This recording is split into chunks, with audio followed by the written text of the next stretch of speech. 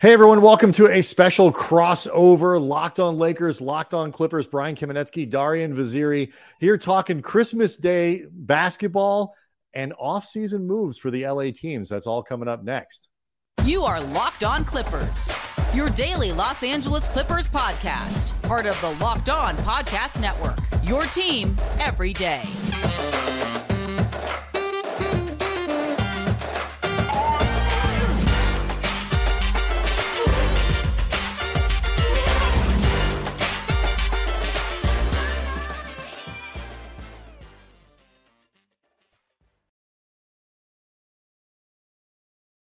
Thanks to everybody for making Locked on Lakers or Locked on Clippers your first listen of every day. And I presume if one is the one, then Darian, the other one is the other one. That's how it works. And then when it's all over, you go and you download the latest Dime Dropper pod with Darian Vaziri, and you are potted out for the next, however many hours of your day. Brian Kamenetsky, Darian Vaziri, really excited to connect back up with you. It's been a little too long. How you been? I'm really good. How about yourself? I am good. My children are. My wife is trying to get my daughter into the bath. It is bedlam upstairs, but it is. I think it's. We got a lot I want to talk to you about because it's been a weird off season, and we'll get to this in a little bit. But it's been kind of an unusual off season. Lakers have gotten a ton of attention for Rob Pelinka's. People are talking GM of the year and all kinds of praise and this and that. And even Lakers fans are excited about him again. Very little noise at all from the Clippers, who I want to talk to you. Like, are they kind of just being completely forgotten in the Western Conference this year, given the track record of the last couple? But first, how seriously do you personally take Christmas Day scheduling in the NBA, Darian? When you say seriously, do you mean like the importance of the game or who the NBA thinks is going to be great type of thing? Well, all of it, because, at first, I mean, as a fan, there's sort of the fans' perspective of, what are we watching? Are we getting some good games and all that kind of stuff? So there's that. But then it becomes a referendum a little bit, like you say, on who people think are going to be good. And then as a fan, if you're not one of those teams, there is the potential to be insulted. And so I ask this because late in the afternoon on Thursday, Shams Charania at The Athletic and Stadium put out his sources for the Christmas Day schedule. It is Bucks versus Heat, Bucks versus Knicks, Sixers at Heat, Lakers at Celtics. Celtics at Lakers. I'm having trouble reading today. Mavs at Suns, Warriors at Nuggets. Those are all really, really good games. But it doesn't include the Clippers. Are you at all surprised? I shouldn't be. I was more surprised that we didn't get the Christmas game last year because we knew that Kawhi Leonard was going to come back. And you can make a great case for the Clippers to be one of those teams that get it this year. I mean, Russell Westbrook, Kawhi, Paul George, people are going to talk about us. No matter what they want to say preseason about our expectations, to potentially be in the title hunt or whatever. Obviously, they were a lot louder last season because, Kawhi was just coming back and we thought we had the best roster. A lot of people thought we had the best roster. I even remember coming on here and talking to you guys on opening night, and you guys were super high on our roster too. So it obviously blew up in our face a little bit. So many injuries, but some guys regressing. This season, I think my honest opinion is that the NBA didn't put us on Christmas because they don't know who's going to be playing for the Clippers if they play on Christmas. And I think there's a lot of teams you can say that about, but even let's say AD or LeBron doesn't play for the Lakers, it's still the Lakers. Like, you guys were getting 30 plus nationally televised games when Lonzo was the best player or the most exciting player. So that's a little different. And then as far as Phoenix and Dallas are concerned, there's definitely some history there. And now, especially with Kyrie Irving and Kevin Durant being on separate sides, I think that it's not I have no problem with what the NBA did. As far as the insulted thing, I mean, I want to say a little bit, but I want to see the players get insulted and perform on that. It doesn't matter what it doesn't really matter what I think. Yeah, that's a really good point. Like, I wonder how. Look, I think if you knew that both of those teams were going to play, as a player on the teams, you just want it to be against each other, like Lakers versus Clippers, so nobody has to travel on Christmas. But aside from that,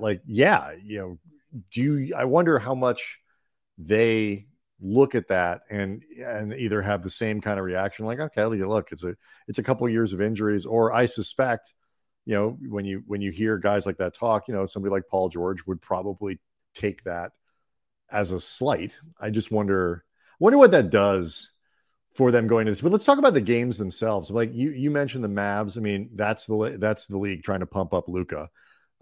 Sixers, Heat, Bucks, Knicks, that's what you get, for the Eastern Conference teams. And then Celtics, Lakers, I don't think I have to explain. The Lakers are getting an opening night game against Denver too. So you said the Nets got on Christmas? No. Knicks. Bucks, okay, Knicks, I was about Bucks, to say. Knicks. I got to be more articulate. Bucks, Knicks. No, that's my fault. And no, it's not. No, I should speak more clearly. So I thought the schedule, they got it right, but it was an interesting day to have you on and do this together because I wondered what the percent when the Lakers are bad, they got to be really bad not to play on Christmas. It happened, a little bit in the completely dead era, but other than that, if they even have a whiff of competence, they're going to be playing on Christmas, like you say, because they're the Lakers. The difference is this year, I feel like they actually have, like where do you put the Lakers? We'll just do the Lakers Clippers thing now. Where do you put the Clippers, like, in this mix of the Western Conference? Because I have no idea what to do with them based on this offseason, re-signing Westbrook, stuff like that. The Clippers, I think, are going to be the hardest team for people that are making predictions in the West to place, because you really just don't know what you're getting as far as health. I guess you could say a similar thing about the Lakers, but I think after seeing them go to the conference finals, I think people may have a little bit more of a belief in them staying healthy than the Clippers. So right now, I'd say the Denver Nuggets are for sure, to me, the team to beat. Like, there's no doubt about that for me. Murray and Jokic are only going to be getting better, hitting their primes, Jokic being in his prime. And then I'd say the next team would be either you guys or the Suns. I like the Lakers fit better than the Suns. I think the Suns fit is a little weird, but I still think you got to put them in the mix. Just having three players of that caliber. I think Bradley Beal is an upgrade over Chris Paul. And sometimes I forget that they still have DeAndre Ayton, who, for all the, stuff that he has said about him, he is still a good player. Like, he's still a guy. And now they're fourth best.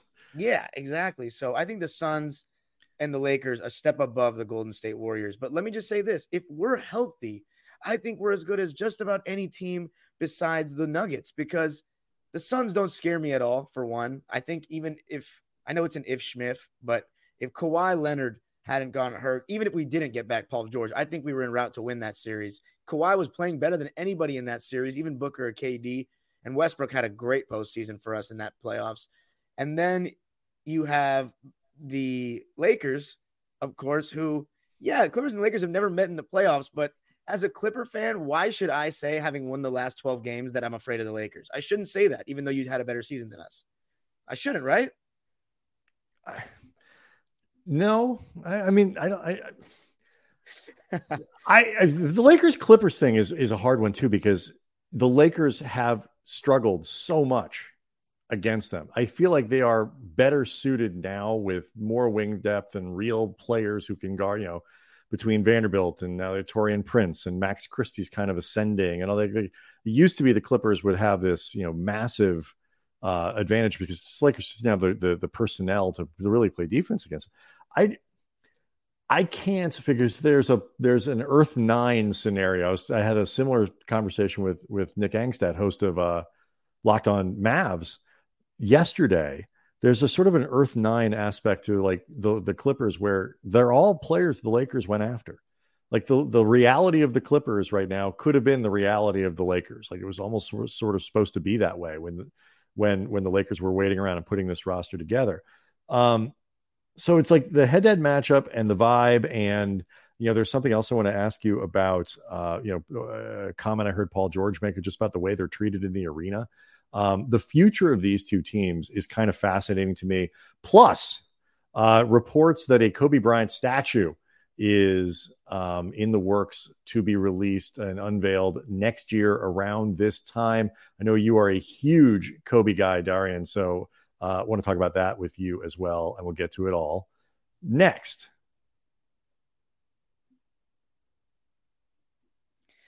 Today's episode is brought to you by Bird Dogs. Bird Dogs make you look good because they're stretch khaki shorts that are designed to fit slimmer through the thigh and leg to give you a truly sculpted look and make you look like a beast. Bird Dog shorts do the exact same thing as Lululemon, but they're a way better fit, and they fit way better than regular shorts that are made of a stiff, restricting cotton. And Bird Dogs fixed that issue by inventing a cloud knit fabric that looks just like khaki but stretches, so you get a way slimmer fit that doesn't restrict your movement at all.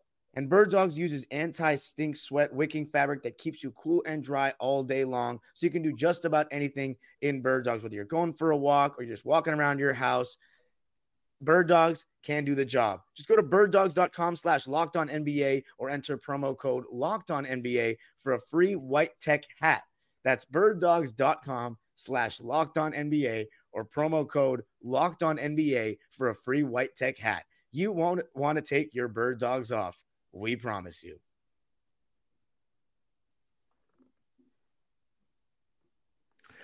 So we'll get to this Kobe thing in the statue reports here in a second.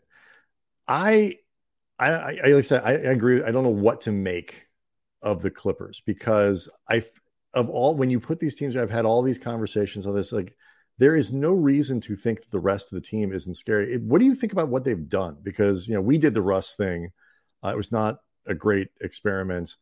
I don't love him as a playoff guard anymore. And I don't know what's behind. Like, so if everything works the way it's supposed to, where do you think the Clippers match up against the Lakers, match up against Denver? Like, what is on that roster that works? Because there were some cracks, but they've kind of shuffled the deck a little bit. Well, you mentioned that you guys have more wing depth now to combat Kawhi and Paul George, and that's true. Honestly, I think that the streak will end this year. I don't see us winning 4 Thank God. games. I am real tired of the streak. Yeah, and it's gonna be funny because I just know if you guys beat us, it's been so long that Laker fans are gonna act a little too excited to beat the Clippers in a regular season game. You think? How do you think it's gonna be? You think you're gonna try to play it cool, or like actually like get irrationally excited? Me or you guys? No, the Lakers fans. Like I don't know. I think it's like there is something to be said for not looking like you're that concerning or that you care that much that you just beat the Clippers.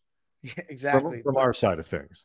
Right. And just because I'm only speaking from the, viewpoint of you guys are the Lakers, 17 rings, and we're the little brother type of thing. But as far as the Clippers go, I think, look, the whole Laker Clipper thing, like, I don't think I don't know if we're going to meet in the playoffs. Everyone says that every year. Oh, I want to see this series in the Staples Center, Lakers and Clippers. I'm like, I've been hearing that since 2006. Like, I just don't know if it's going to happen. And I don't, for us, it's not a great series. Like, it's not going to be like true home playoff games for the Clippers, like normal.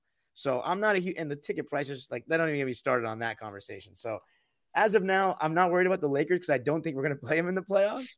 But if that, if that matchup is a potential thing, I'm guessing that we will be tapping in at some point in the future. But the Denver Nuggets, we have a terrible matchup against them. Terrible. But I will say this. One thing that made our matchup with them better was Westbrook because he can really challenge Jokic at the rim.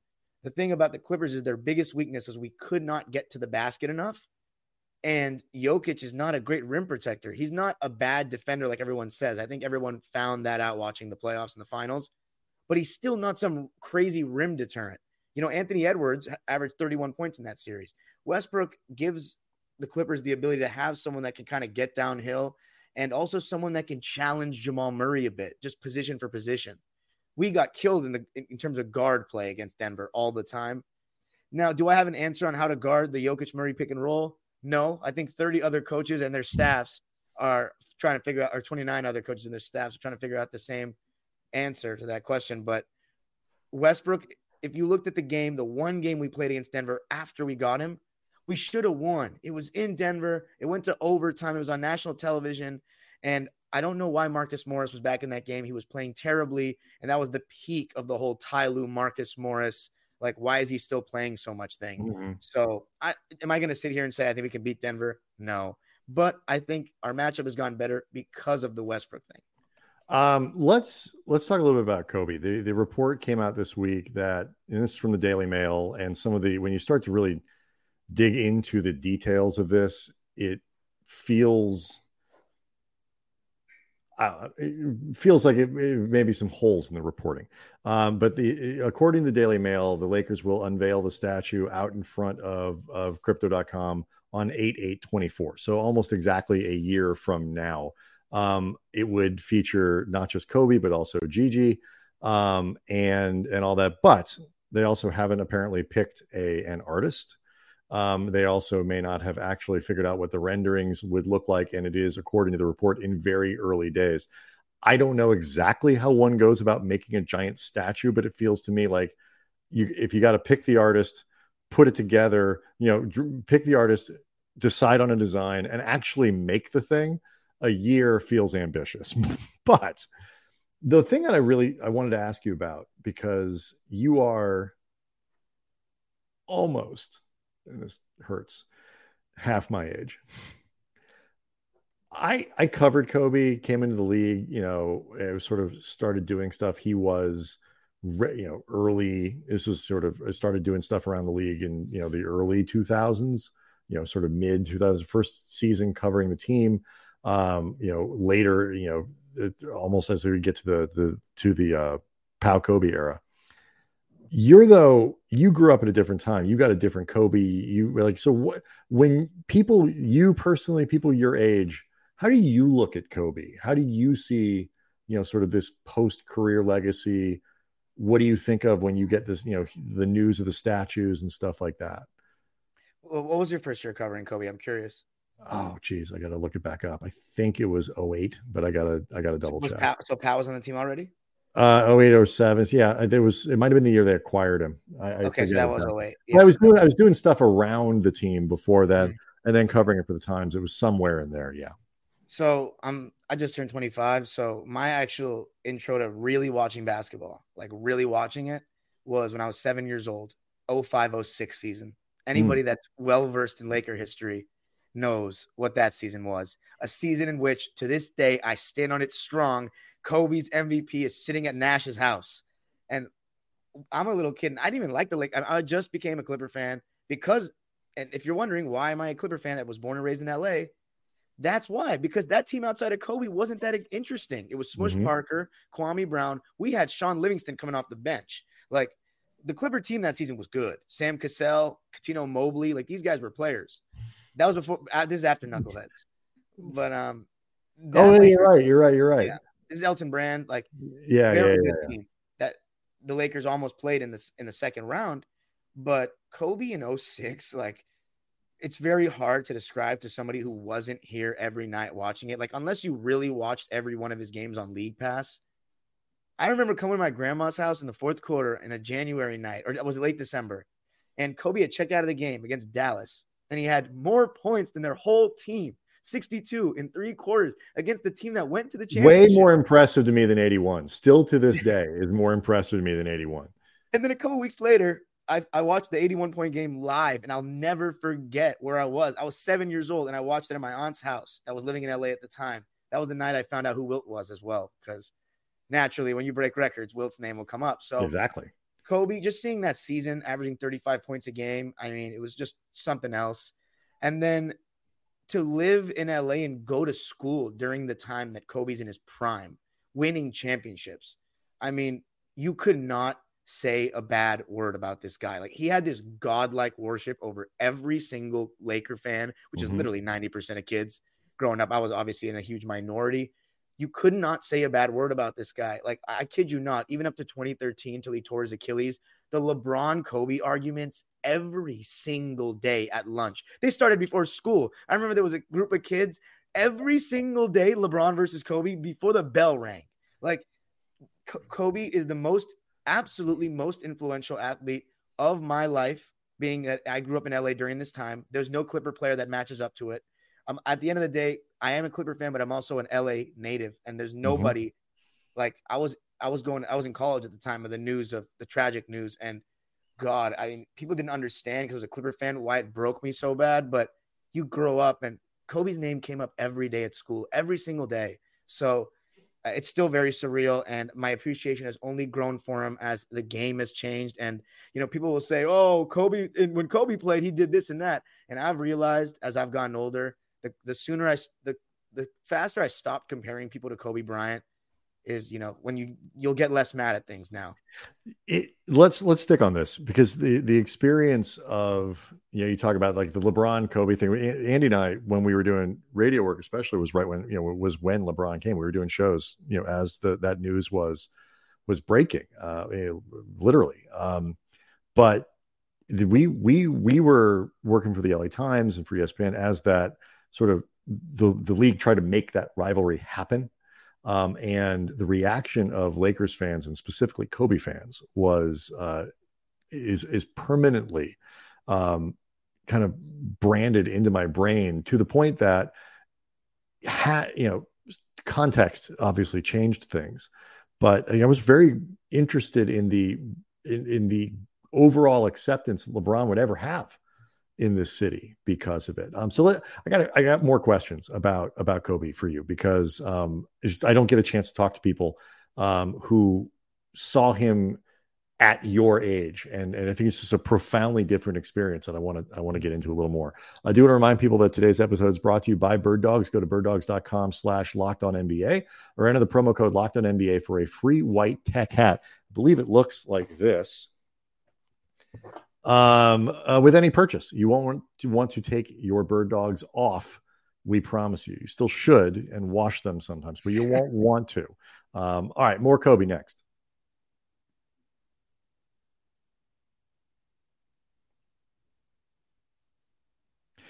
All right, Darian, you mentioned that you watched the Kobe 81 game at your aunt's house, and like you have that memory. I was there in covering it. That was a game we covered 4 times. Very lucky. Yes and no. It was really cool to be there, but the experience was really strange, and I'll tell you why. That Lakers team, you mentioned Smush and those guys, they were playing a lousy Toronto team. They needed to win that game, for their playoff hopes and all that kind of stuff. Like, this was an important game that they were giving away at home to a bad Raptors group. And so at halftime, for example, I don't remember exactly what he had, some sort of normal sounding, like 34 at the half or something, so where you just like, oh, Kobe's got 30, whatever, it's fine. He does this all the time. You're so concerned about what the game is saying, like the score of the game and the consequences of the game, that it wasn't until like the third quarter where you start to look up as the Lakers are taking control of the game, and you kind of like, oh, Kobe's up to like 50, man. Oh, hey, he's got 60. He's got 70. Holy bleep, he's gonna get to 80. And you start to really, the game got to become about what Kobe was doing. But I'm watching in press row, and you have to kind of, you know how this works. You have to kind of be, at the very least, well behaved. I think the experience of being able to watch that as a kid and watch Kobe as a kid, where the rest of the BS and how you write about him, or are you being fair, are you being this, that, whatever is,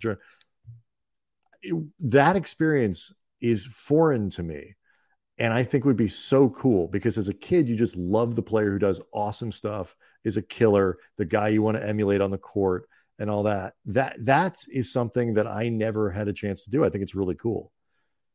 Yeah. I mean, I was never a guy that could emulate Kobe, because I was a point guard. I was a smaller guard. So the things I couldn't really replicate or even try to do the things. Was there anything that you tried to pull out that was like a little bit of Kobe, whether attitude, swagger, stick your tongue out when you're doing something?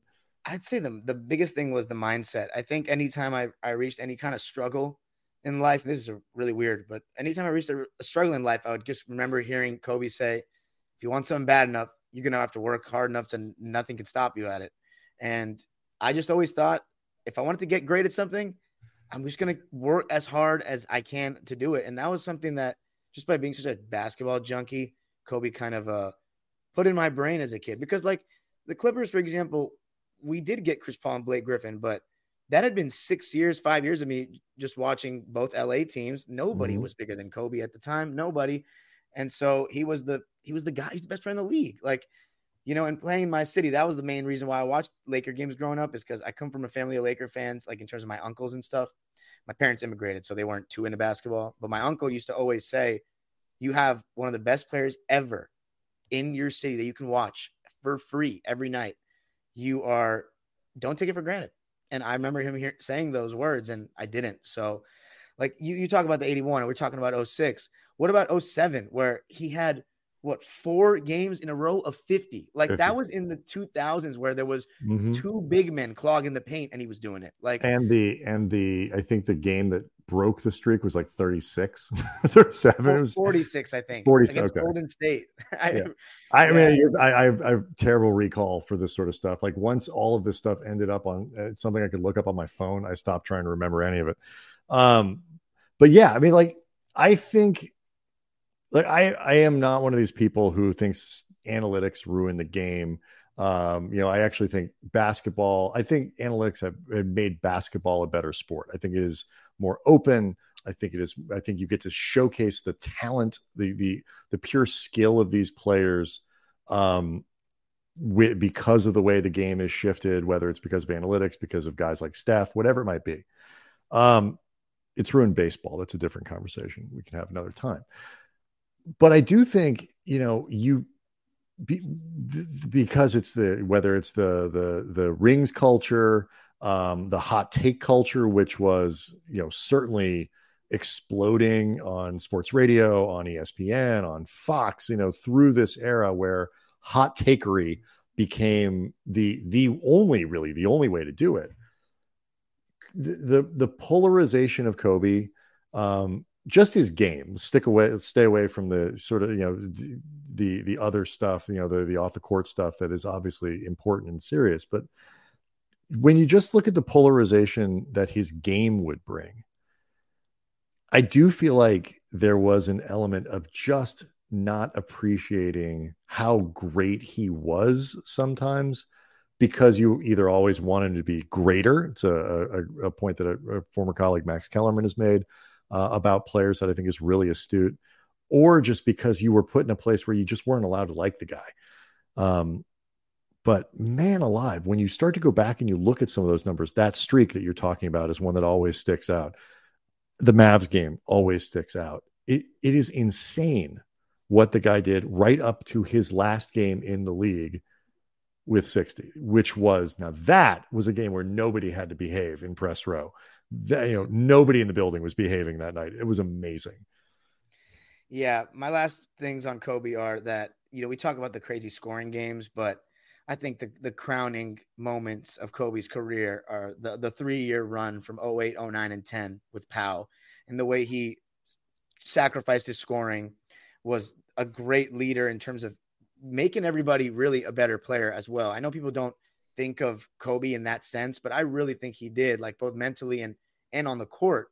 Sasha Vujacic, Jordan Farmar, like these guys, they didn't end up really having careers without Kobe Bryant like that. Like their careers weren't that great. You know what I'm saying? And even as someone as talented as Lamar Odom, like and he was very good for us before and whatever, but after the Lakers thing happened, he was not the same. Even a guy like Andrew Bynum, like that's somebody who 20, 30 years from now, we're gonna have to explain to people like what his impact was at the time. So I think Kobe just did an incredible job of elevating all these guys, and he does not get enough credit for those 2 rings, in my opinion, because yeah, you had a very good overall team, but it was just, in terms of stars, it was him and Pau. Lamar, he could be a star caliber player some nights, but it was inconsistent in that sense. Pau and him were the stars, and they beat a great Celtics team and were in a very great West, and Kobe does not fully get the credit to me as a leader for that. Yeah, we won't have time to get into it, but like the games, that game 7 against Boston was one of the most fascinating, I think, sort of profound, moments, for Kobe. The vulnerability he showed after the game was amazing. I will say forever that the most amazing thing I ever saw the guy do were the free throws after the Achilles. It's another game I was at. That is just one of the most remarkable and stunning things that I've ever. And he spoke to the media after that game. How much trouble am I going to be getting you in for spending an entire episode of your show talking about Lakers greats. Is that something that's going to get you in trouble? Are you going to be getting emails and angry comments on the YouTube channel? What's this going to look like? Clipper Nation is going to go crazy on me. I mean, the thing, Clipper fans, don't be too mad. I'll have episodes for you guys coming up this weekend if you got disappointed. But like, I don't know. I can talk about. It was kind of a jerk move on my part to even bring this up because I knew I was reeling you into a trap because I knew you're a Kobe guy, and I mean, you know, at the end of the day, I'm an LA guy. Like for the most part, like if you paid your dues in this city, even as a Laker, I'm gonna show a lot of respect. And I'm big into basketball history, and you can't really tell that without Laker history. Which again, Clipper fans not gonna like that comment, but it's true. So yeah, I always love talking about Kobe and sharing my experiences because Kobe and LeBron, there's no two players that I was, got to know better in that way. It is amazing. Like the two guys that have sort of bookending my work in this space are Kobe Bryant and LeBron James. It's really, really hard. If you are a person who gets to cover sports in this city, the Dodgers are good every year. We got soccer teams winning titles. Like it's a good place to be. So I highly recommend it. Locked on Lakers, Locked on Clippers on YouTube, where you can go to hang out, leave comments, leave questions, leave angry messages for Darian, but really leave them for me because it's my fault. It's not his. Don't blame him. Blame me. I got one little quick thing. One shout out. I got to give a shout out to my boy, Mr. Nagdi and Big Shot B, your listeners who I coached in basketball, and they knew about me because of this podcast. So if they're listening to this, shout out to you guys. All the best.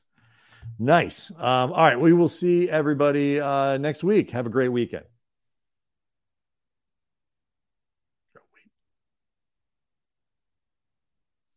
That thing.